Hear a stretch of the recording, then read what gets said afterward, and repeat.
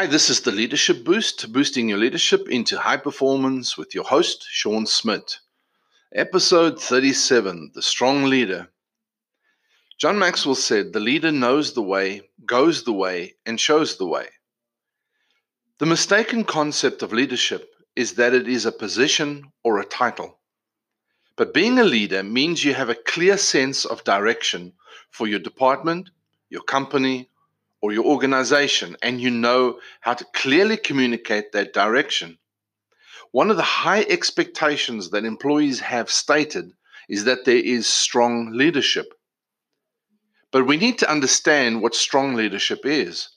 Strong leadership is not the idea of a bossy bully kind of person, but a leadership that has a clear vision and can clearly communicate that vision.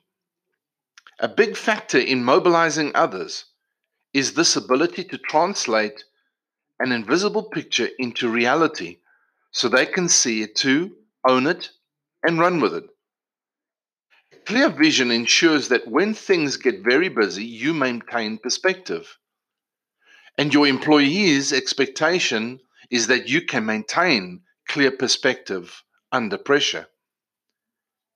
Some questions you need to ask yourself. What is my vision? What will we be famous for? What type of people will we attract?